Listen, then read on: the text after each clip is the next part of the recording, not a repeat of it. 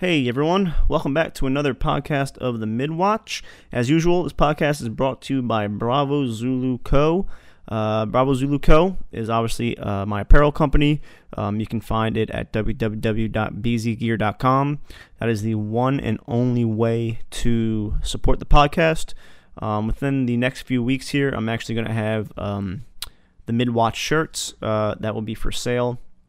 Again, a portion of all the proceeds go towards supporting this podcast. This week's podcast, we have HM1 HONNOLL. He's the enlisted tech leader for the SAR Corpsman community. Excuse me. And this podcast is a little bit different than most on this podcast series. Most time we kind of have a storytelling type of podcast, but this week's is definitely more informational on the pipeline and application process, selection process as a SAR corpsman, and kind of what the C schools entail, the pipeline, a little bit about each school, and then some of the duty sections and tasks you may have after completing that pipeline. So I hope you guys get a lot of information out of this. I definitely learned a lot.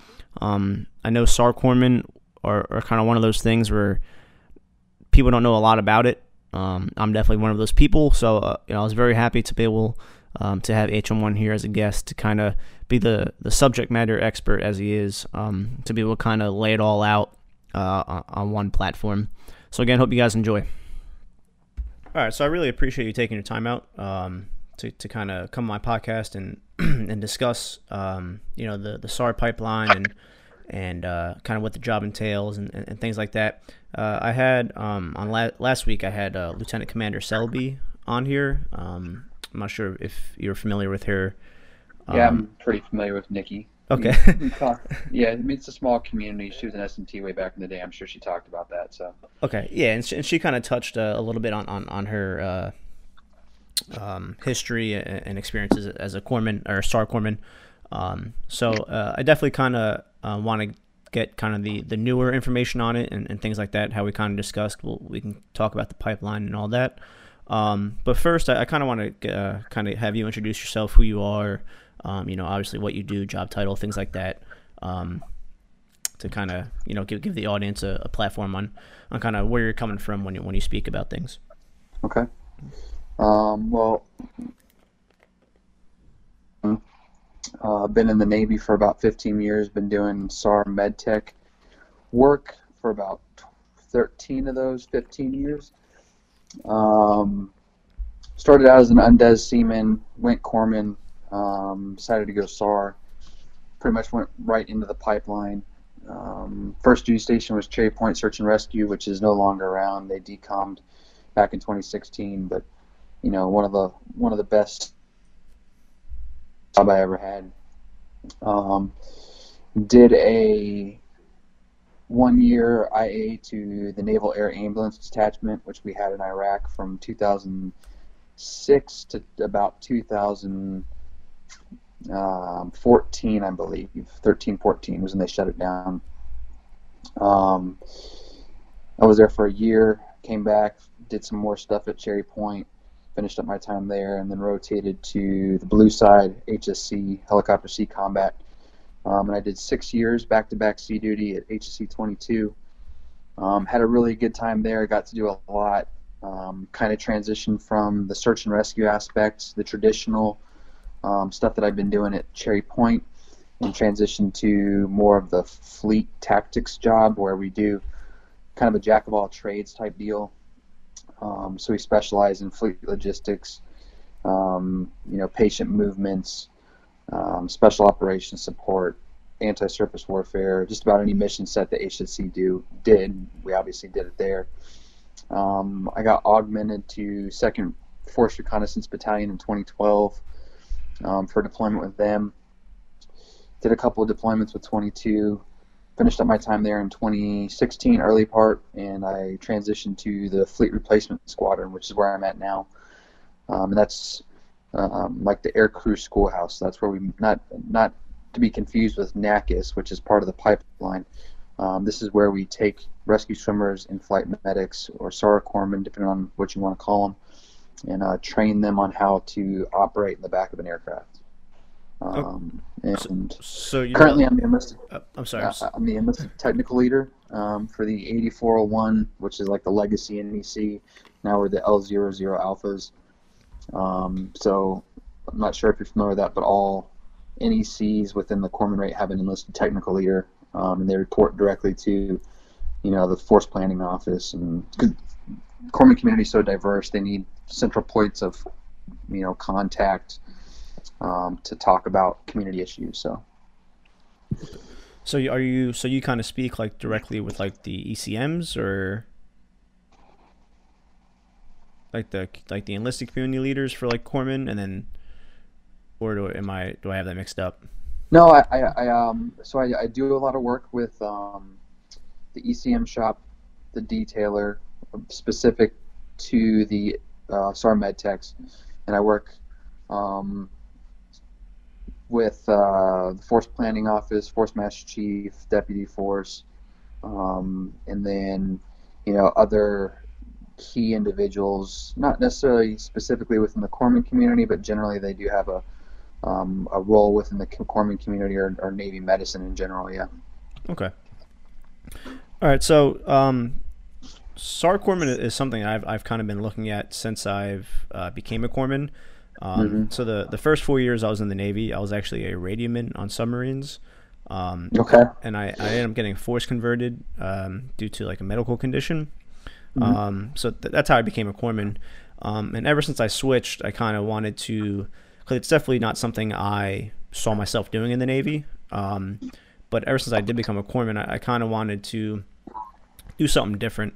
And SAR corpsman was always, it seemed like a dark horse. Like no one really knew like what it was, like how to apply for it.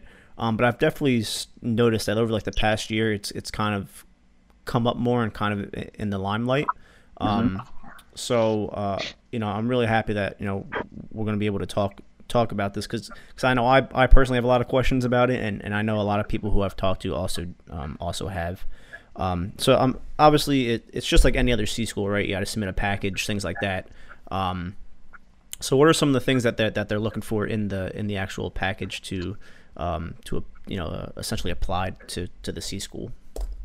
So we're kind of like in this transitional phase. So we have, you may be aware of it, right now we have the ATF program that came online as of June 1st. And that's a recruiting push for essentially what we call it is the street to fleet program, right? But with that, as a community, we've been really trying to recruit, because before June 1st, we really didn't have a way to get guys straight from the street into the pipeline. So we were having to take them as volunteers at Corps School, which the day-to-day SAR corpsman, unless you're stationed there in Fort Sam Houston, doesn't really have a lot of interaction with those kids. But we do have a huge interaction when it comes to hospitals, clinics, boats, expeditionary guys, and we're able to kind of get in there and say, hey man, like, is this something you'd be interested in doing? So we've been doing this like grassroots type recruiting effort, trying to plus up our numbers, because when it talks about ATF, the Advanced Technical Field Rate or jobs, that includes diver, recon, and SAR. And if you look at manning numbers, we're really undermanned across the board. But with that being said, as far as us being undermanned, we are. However, we still don't have, and we don't have as many seats as you would think that we have, being undermanned when it comes to school. So our bottleneck generally is flight medic schoolhouse, because it's the one school that classes up the least amount of times in a year, and there's not a ton of seats available necessarily. So that can hinder some people when it comes to packages. So while we are undermanned and we need a lot of people to apply, it becomes competitive, specifically for the fleet guys. So on the Instagram page, I posted my checklist that I use when I screen packages. So Because we're in this transitional phase, there's a lot of publications, and the reason this happened was because the Navy literally put the cart before the horse this time. So ATF came online, and now we're scrambling to get MILPERS mans and can tracks and all this other stuff updated to reflect what's going on the street and in the fleet, right? Mm-hmm. So you can reference can track if you want. At the end of the day, you're going to have to talk to an SMT, myself, any of the other community leaders, and get some clarification on that, which is why I said reference the Instagram page, because I typed up everything and put it on there as far as what needs to be in a package. Okay. But, ASVAB scores, letters of recommendation. So I get questions about if I can't get a letter of recommendation, is that going to hurt my package? Because on the can track it says recommended but not required. So when the can track gets changed, hopefully before the end of the year it will be required. But yes, it will hurt you, because I'm going to have your package or whoever's package without a letter of recommendation because they weren't able to find an SMT. But then I'll have 4 more that have them. So you're automatically going to get put at the bottom of the stack, if that makes sense. Okay. PRT scores for our E4 and below guys, advancement exam scores. So I had a in all respects a pretty competitive sailor, but he kind of more or less bombed his last advancement exam, and we weren't able to push it forward because I had 2 or 3 other guys that did pretty well but just didn't advance. So every little thing can definitely either make or break your chances of getting pushed forward in the approval process. So with that being said, we also have the PST coming online. So PST scores are going to kind of help. The PST score isn't necessarily there it is there to weed people out on it, but it's also there to help prioritize people as well. So is that going to be like the same one that you do for dive school, SEALs, like that, where it's the swim, push-ups, sit-ups, pull-ups, and then the run? So when it comes to ATF, ATF is, you can think of HM as a rate. Okay. Okay. So when you have a person, an interested candidate that comes in off the street to the recruiter's office and wants to go HM they don't get a career track yet. So they'll put them into a contract. They'll get money, advancement, all sorts of goodies out of it. Obviously contingent upon completion of the contract, which would be making it to the NEC designation school. So for SAR, it's the Flight Medic Schoolhouse in Pensacola. Even though you may have more school after that, as soon as you obtain that NEC, you've met the requirements for that contract, and you'll get your bennies at that point. Okay. So HMATF is a rate. Once you get to course school from boot camp, that's when they'll start to sort people based off of performance, performance physically and performance at the schoolhouse, and they'll start putting guys over here, dive, recon, SAR. They'll also take, they're not going to be able to put everybody in recon, which is what ATF was originally designed for, was to boost recon's numbers. And then they started looking across the board and they're like, well, we can probably put SAR and DMT in here. So when it comes to the PST scores are centered around the SARC numbers. So those guys coming off the street, even though they want to go SAR, they're still going to have to put up some pretty varsity numbers as far as PST goes, because they use the SO numbers. Okay. For the fleet guys, it'll be in the MILPERS man that just left my desk last week, which are not nearly as varsity as the SO numbers. So they're still competitive. Not everybody's going to be able to meet them, but they're definitely not as hard as the minimums for SO. Okay.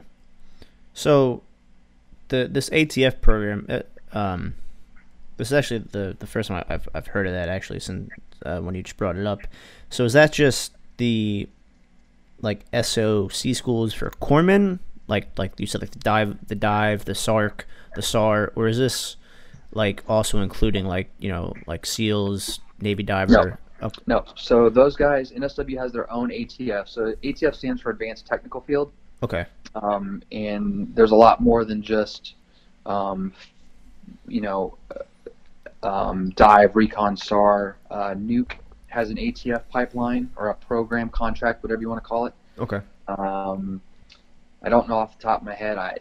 On the Instagram page, I took a screenshot from, I think it was Navy.mil, that talked about ATF and bonuses. SWIC's one right now. Navy Diver is one right now. Nuke. There's a couple other ones. There's about probably 10 ATF fields that they're trying to recruit people from the street into. SEAL is not one of them currently. I'm pretty sure that they're getting pretty close to manning. So, but any of these, advanced technical fields, they need people in. Usually there's a long school pipeline, whether it's physical or, academic. When we're talking about Nuke, they all have ATF contracts with associated bonuses and advancement and stuff. So, all right. Kind of going back to how you were talking about the different contrasts between if you're, just a new enlistee coming in, or if you're a fleet guy applying to the program. Obviously, it's something that I saw. I believe that's new, is that they added SAR to the STAR program list. Mm-hmm. So obviously that's probably going to attract some people. Yeah.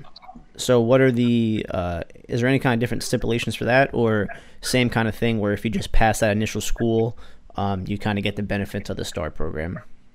So STAR is going to be for our E4 sailors that are eligible for E5.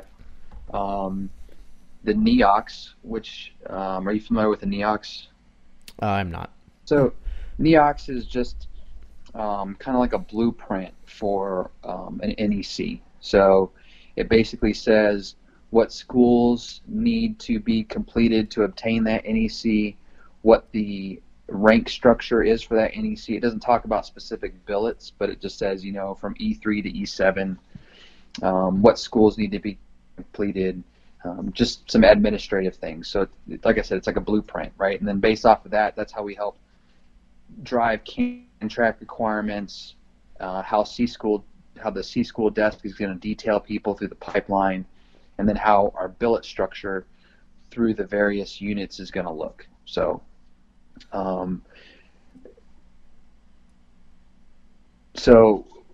with that being said, that is kind of how the structure works. So, yeah, I don't know if that answers your question. So the STAR is just for when we got disconnected there for a second. It's all right. So the STAR program is just your STAR program. E4 to E5. Sorry. Yeah, so STAR is going to be specifically for those E4 to E5 guys. So and in the NEOX, the new NEOX that's coming out, the NEC will be awarded at the completion of the flight medic schoolhouse. So there'll be maybe 1 to 2 more schools after that, just depending on how the C school desk detailed the person. So nobody's pipeline set is going to look exactly the same. They're going to be sent to schools as they're available, right? Okay. So you could finish flight medic schoolhouse and still have SEER and the fleet replacement squadron left, or you might just have the fleet replacement squadron left. But you'll be able to take advantage of the opportunity to re-enlist if you need a re-enlistment for our fleet guys, and take advantage of that STAR program. So we also have pretty hefty Zone A, Zone B multipliers right now. Yeah, I saw Zone B is like 4.5 or something like that. Yeah, with I think a $60,000 ceiling. Mm-hmm. Yeah, because that's where I'm at, so I was looking at that. Yep. So there's a lot of good money, and there's advancement. I talked to an HM about 2 weeks ago. So the ATF contract bonus is $25,000. They gave him 10 and automatic E4. Oh, so wow. Theoretically, he could take advantage of the STAR program as well. Yeah. So E5 to E6, no advantages as far as rank, or no advantages as rank, and no advantages as far as like promotion or monetary goes. So no bonuses. I mean, unless you're in the Zone B category. A lot of our E5, E6s or E6s more or less are in the Zone C category. So, Mhm. there was really nothing for them there. Okay. So with the limited amount of seats and all that, is it kind of like is it gonna be where you can only apply like once or twice a year, or is it just kind of sporadic whenever there's seats? You guys are gonna pick up candidates. So the best thing for somebody to do is you're eligible to apply for like a C school at your 18-month mark once you've done 18 months on station, Mm. which for corpsmen, generally your orders are going to be 3 years at a time. So that's your halfway point, right? Yeah. Um, so it's smart to not wait until you're getting close to your orders negotiation window and get that package in as early as possible, because it gives you more opportunities to try to get that filled, to get that pipeline ordered to you prior to jumping into your negotiation window, if that makes sense. Mhm. I get a lot of guys that wait, and gals that wait until like 11 months. They've already been through one negotiation window and they want to go ahead and apply put the package in. Well, you can do it still, but the chances of it happening become slimmer and slimmer as the weeks and months move on. So if they don't get picked up right away and it sits on the C school desk, for a couple weeks to a month, you may roll into that needs of the Navy window Right. before you get detailed for a C school. So I always tell everybody, don't wait. Get started at 18 months, or get your package started prior to 18 months and submit at 18 months. And a lot of guys and girls, especially coming from hospital where they have a pretty big population of corpsmen, their commands, as long as they're good square away sailors and getting good evals, generally are willing to let them go prior to their PRD. So, which works out pretty good because it offers a lot of flexibility Hmm. for orders. So it's not one of those. So it's it may be a little bit of time from submitting your package to when you're actually going to leave. Yep. Because I know, even though SARS is so undermanned, similar to like surface IDC. I had a buddy of mine. He picked up E5, put in a package, and he had like orders like 2 months later to like IDC school. So I didn't know if it was kind of similar because of how undermanned you guys were. So as long as your command is willing to let you go early, you could leave at any time once you submit that package and it's approved. Okay. So you could leave, a year early. You might leave on time. It may be 6 months. It just kind of depends on what's available. Which is why I say if you can get it in early, it helps you out because it gives you a bigger window to work with. So I want to get into this kind of the pipeline itself now. I know you said it's not always going to be the same because of limited seats and things like that. But what? So you send in the package, you get picked up. Kind of what happens next? So you'll PCS to Pensacola, Florida, and generally, I would say 100% of the time you're going to start at NACIS, which is Naval Aircrew Candidate School. They class up pretty much once a week, so they have a huge throughput, which is why that's always the first one, because you can pretty much start any day of the month. Well, not any day of the month, any week of the month. Okay. It's 4 weeks. There's a lot of PT involved, nothing necessarily crazy. For some people, it may be, especially when it comes to the swimming, because you're kind of in the pool just about every day.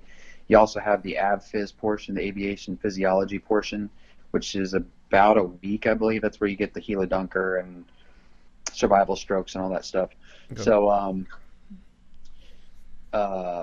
it's not designed to get rid of anybody. It's designed to build people up. So if you're a second-class swimmer, which you need to have your second-class swim qualification to enter the pipeline, but let's say you get there and I don't know if you've ever done a second-class swim qual, but there's not a lot of swimming involved. You demonstrate some strokes, and you do some survival floating, basically.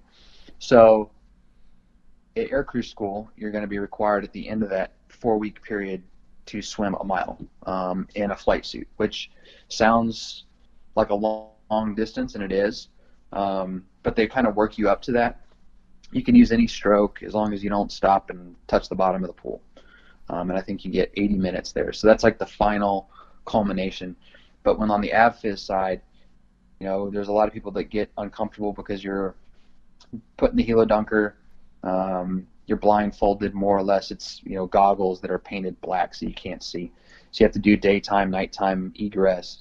You're getting flipped upside down, breathing on oxygen bottles, the little habit bottles. So it's very uncomfortable, and from just about everybody that goes through there, it's a brand new experience. So, but it's not a high attrition school. The job isn't to get rid of people. It's to train people to move on. Okay. From there, you'll go to Flight Medic Schoolhouse, more than likely.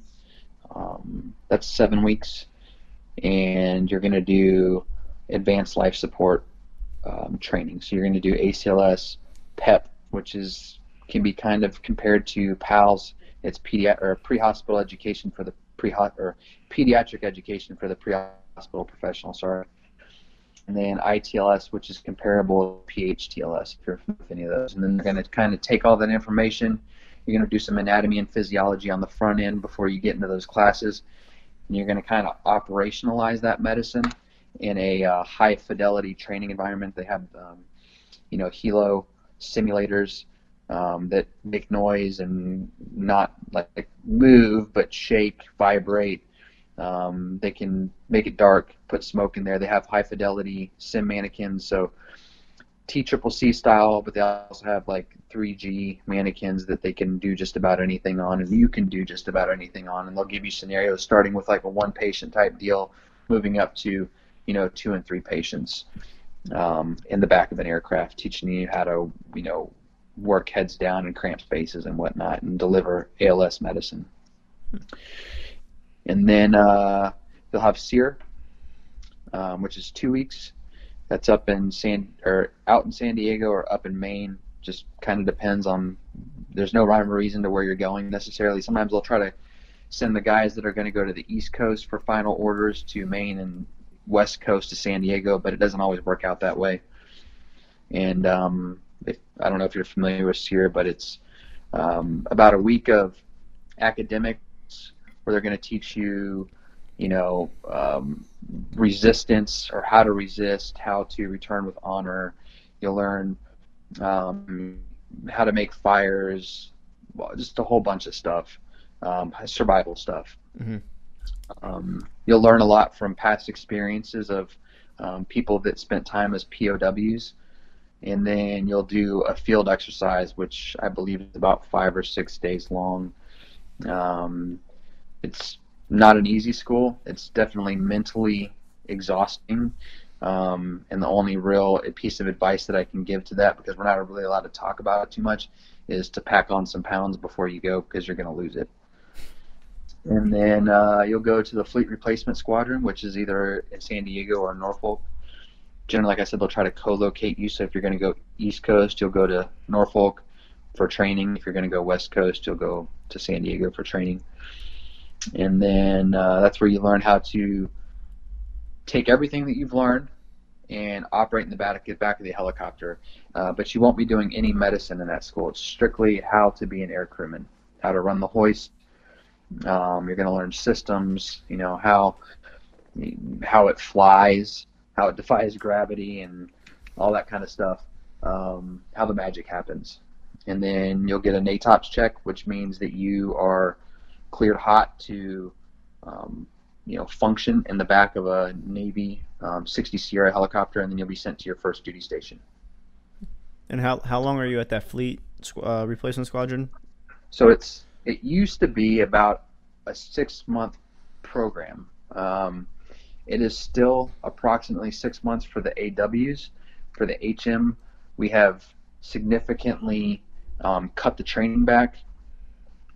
And I think time to train now is approximately 59 training days.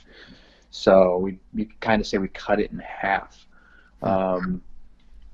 We, at the end of the day, the the knowledge that they're not getting at the squadron or at the fleet replacement squadron, they'll learn at their first duty station. The idea was to get them to their fleet squadron faster so that they could continue to work on their emergency medicine, because you have guys that are learning all this emergency medicine, getting to the fleet replacement squadron and sitting there learning aircraft knowledge for 6, 7, 8 months and forgetting a lot of it. So we were trying to, cut down that time to train so that they weren't forgetting as much knowledge, so that when they got to their first duty station, we didn't have to kind of start all over. So it's about like a 6, 7 month pipeline altogether. Um, Currently, yeah, I'd say it's because, like I said, you're more than likely not going to go from one school like on a Friday and class up the next school on a Monday. So you'll have some lag time in between. I would say that it's safe to say that you'll spend anywhere from 10 months to a year Okay. in training. It used to be about 18 months, and then if you want to add in core school, you're talking, probably close to 18 months for somebody to get through. I remember on some of like my Google searching and stuff, kind of a few months back, that like AVT school was part of this at one time, or Yeah, so technically, right now, as of today, it still is. okay. I was talking about that NEOX revision. Hmm. So in the not too distant future, that will be coming out of it. That's a 10-week school. Not knocking on ABTs or anything, but pretty much every corpsman around the fleet, regardless of whether you've been to ABT school or not, does medical readiness. Right. And we don't necessarily need to send people to 10 weeks of school to teach them how to take care of medical readiness. So once you complete the school, what are some of the does it still kind of follow like the traditional corpsman, like you can go blue side, green side, or is there like kind of a whole different realm within like the SAR community? What are some like typical duty stations that you could be looking at, possibly getting? And is there still like a sea-shore rotation, or does that kind of differ also? So seashore rotation is still pretty typical of 3 and 3. Uh, um, as far as duty station goes, so we did have we do have one green side SAR unit left. It's Marine Corps Air Station Yuma, and they have a station search and rescue unit there. All the rest of the station SAR units that were Marine Corps have shut down, Cherry Point being the last one. So all the rest of the SAR units are blue side aviation for sea duty. You can be stationed in Norfolk, San Diego, Japan, or Guam.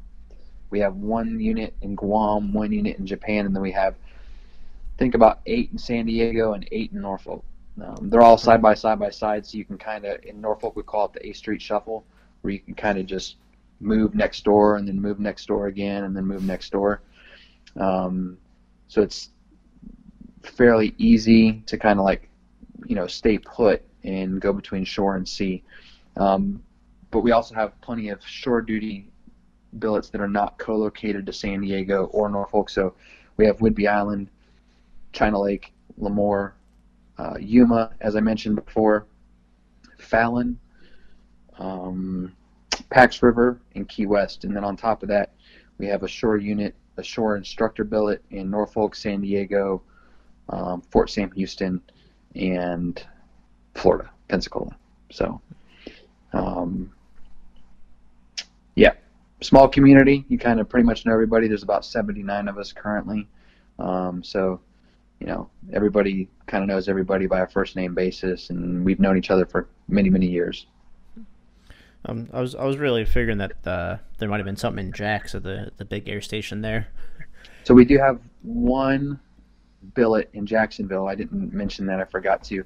We have an evaluator that's there at HSM 40, but that's the only billet that's there. In Jacksonville, you have a lot of the Romeo squadrons, which is a different type of 60 than the Sierra, which is what we fly on. And those Romeos don't fly with medtechs. Those are anti-submarine warfare helicopters that have a robust amount of gear in the back part of the aircraft. And really, you can only fly with like one or two people back there. They do practice SAR. They're not necessarily the best platform for it because they have so much gear in the back. But those guys do a really good job at what they do, both the anti-submarine warfare and the search and rescue. But when you're talking about putting a swimmer, a crew chief, and a corpsman back there, and then possibly survivors, there's really not room for all that. So it's just not a good place for us strategically to be located at. So we stick to the Sierras, which is more of like your minivan, your Chevy Econovan, pickup truck style helicopter. So something that I actually learned when I was doing the podcast with Lieutenant Commander Selby. I actually thought like we were the ones that like jumped in the water and kind of performed the rescues. But talking to her, I seem to kind of be wrong about that. She said that that's more of like the AWs that actually do that. Yep. Is that still like true or? Yep. So we have we break the HSC community down into like two parts. We have the dry crewmen and the wet crewmen. The wet crewmen are going to be your AWs that are rescue swimmers, and then your dry crewmen are going to be your corpsmen that more or less function the same way as an AW does, with the exception of the swimming portion. So those guys aren't advanced life support providers, but they're rescue swimmers, and we're not rescue swimmers, but we're the advanced life support providers. So, but we can still function. So, they can insert us to a rescue, we can insert them to a rescue, and then we work together to complete that rescue on the back end. So what's the not necessarily like the day-to-day routine, but what are some of the things that you do on a sea duty? Like, so do we like respond to like civilian like maydays out at sea, or do we strictly just serve like man overboards, things like that? Like, what exactly do we do? Well, not we, but do SAR corpsmen do kind of at like their first sea duty? So for sea duty, like I said before, it's kind of like a jack of all trades. So generally when you're in the continental United States on sea duty, the Coast Guard is responsible for those civilians in distress. With that being said, there are definitely times where they will call for assistance, but per the National SAR Plan, the Coast Guard is the first to take care of that stuff. So that's their job. That's what they're here for. That's what they're employed to do. They're going to get that mission before anybody else is. Not to say that it doesn't happen, and not to say that we don't get called to do those things. The Coast Guard is just going to get it first. On deployment, it's a whole different ball game. You could be out doing workups, in off the coast of North Carolina, maybe 20, 30 miles out near the fishing grounds, and definitely respond because you're closest on scene to boaters in distress or things of that nature. Overseas, it happens all the time. Medevacs from small boys to the big boys, from the big boys to shore. We do fleet logistics, so getting away from the medical and the SAR side, now we need to move people from one place to the next place, whether it's ship to shore, shore to shore, or ship to ship kind of thing.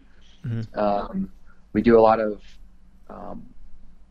so if you're on a aviation capable platform, so carriers, LHDs, LHAs, you're going to serve as starboard delta when they have jets in the air.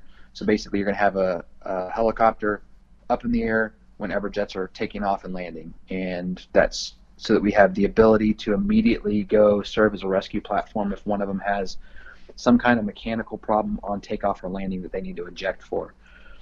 And then, so I talked about logistics. We'll also do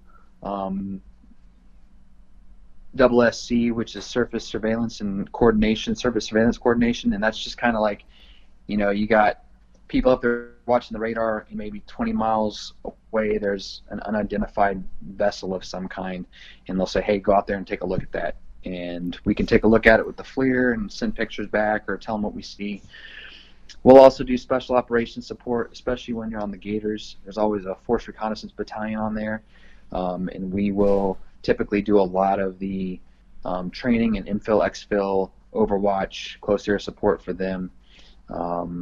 We deal a lot with naval special warfare, doing the same kind of missions, infill, exfil, eye in the sky, call it ISR, but staying on station and just getting that big picture of what's going on and relaying it to the ground element. We can do close air support. The 60 Sierra is kind of like an AR-15. It's very modular. We can put all sorts of stuff on it.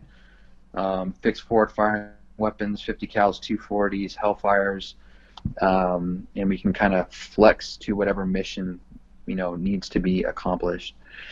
And then we definitely do the TACAVAC, whether that be like a medevac, quote unquote, type movement or a CASEVAC. Yeah. So there's a lot of stuff. So it's kind of the situation where, even though the helo may not be doing a search and rescue mission at that time, you're still going up with it no matter what. Like, you're just kind of there. Yep. Okay. Yep. And then shore duty, when you're talking about station search and rescue, you're in charge of doing 24/7, 365 days a year search and rescue coverage for whatever area you're operating in. So we talk about Whidbey, up in the Pacific Northwest, Lemoore, China Lake, all out in California, Fallon, Nevada. So they're essentially located where there's a master jet base of some kind. So again, they're there for the pointy nose guys that have ejection seats. But most of the station SAR business comes from the civilian sector. So when it comes to the life flight, a lot of the life flight in weather minimums are far below or far more restrictive than what the Navy has. So they may not be able to fly, so we'll go fly for them and pick up medevacs, request, whether it's a point of injury or like a hospital and somebody needs to get moved from one hospital to the next, missing hikers, lost hikers, injured hikers, things like that. So on shore duty, we deal a lot more with, I keep saying we, I'm sorry, you guys deal a lot more with like the civilian side of things. So you're still kind of flying and doing your job even though you're on a shore duty. Yep. Huh. Yeah. There's a lot of guys, there's a lot of station SARs that make a lot of money. When I say money, I mean in a figurative sense as far as doing the mission. They're really getting to employ that specific set of skills on station search and rescue duty, as opposed to when we're on sea duty, we're employing a wide variety of skills. So speaking of money, do you, as a SAR corpsman, do you get like flight pay or like sea pay on when you're on sea duty? Do you kind of get any of those things? You get sea pay when you're on sea duty deployed on a ship. So we're not attached to a ship, all day, every day, all year.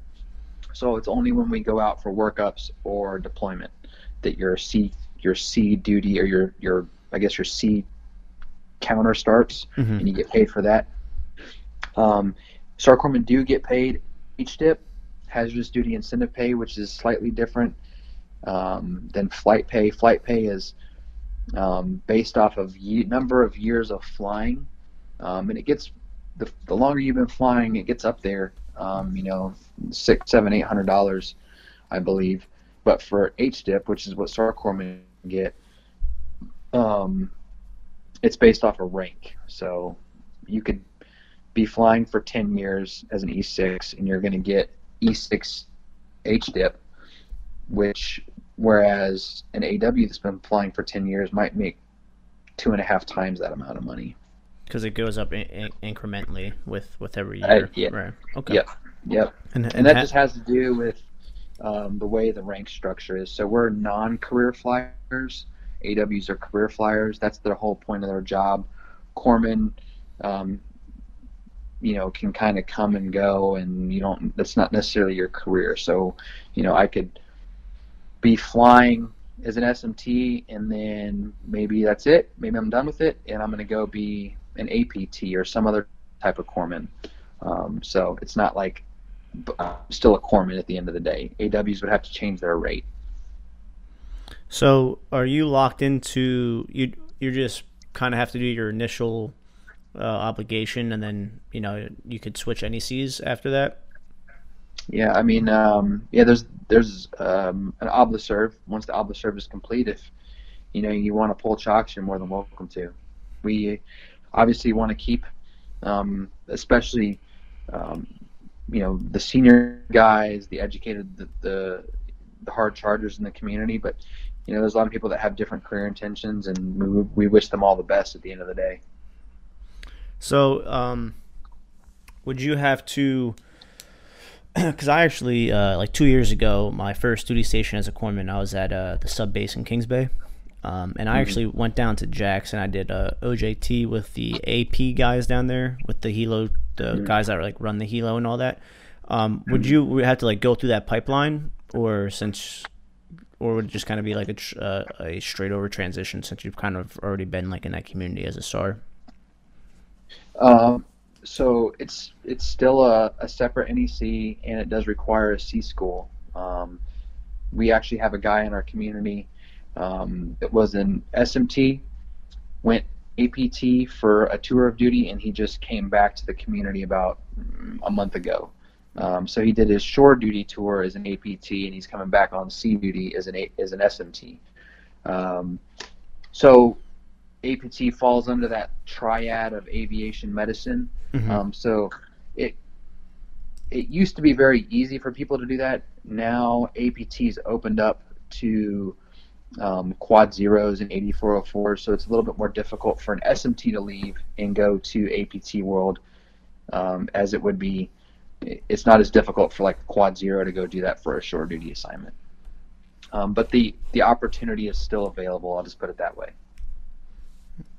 So, for someone who has like dependents, kind of backpedaling to the pipeline, you're pretty much going to be TAD for that whole time, right? Like they're not going to move dependents to Pensacola with you. And I'm going to speak on the current state of the pipeline. In the current state of the pipeline, that is correct. There are changes that are happening that I'm not necessarily going to talk about on this forum, just because I don't want to put a whole bunch of, we'll call it, hypotheticals out there. But for the current time, yeah. Okay. So you guys, there's no AVTs. I'm sorry, not AVTs. SAR corpsmen on. You guys don't deploy on destroyers at all. Those are different kind of helos. Correct. That's the MH60 Romeo. Okay. Because that's what I'm on right now. So when we got a helo on board, I was going to see if maybe there is a SAR corpsman with them, but no, they have regular 8406 ABT corpsmen that are attached to them. And generally, they'll be located on the carrier that's supporting that destroyer, or the destroyer that's supporting that carrier.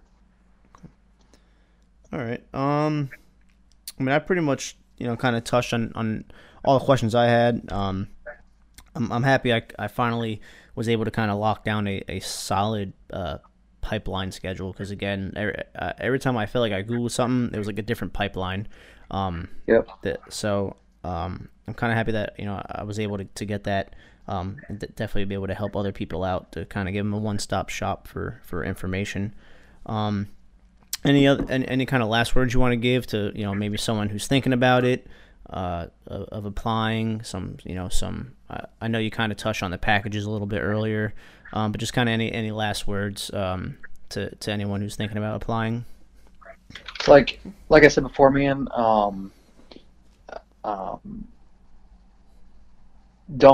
There's so many. We're in a very transitional phase in the community. So, like you have alluded to, there's a lot of information out there, and I would say that the majority of it is misinformation, which is kind of why I started that Instagram page, to try to put out correct information and a single point of contact. Because one of the things I hear a lot talking to people that are interested in the community is that they don't know how to find a SAR corpsman to talk to.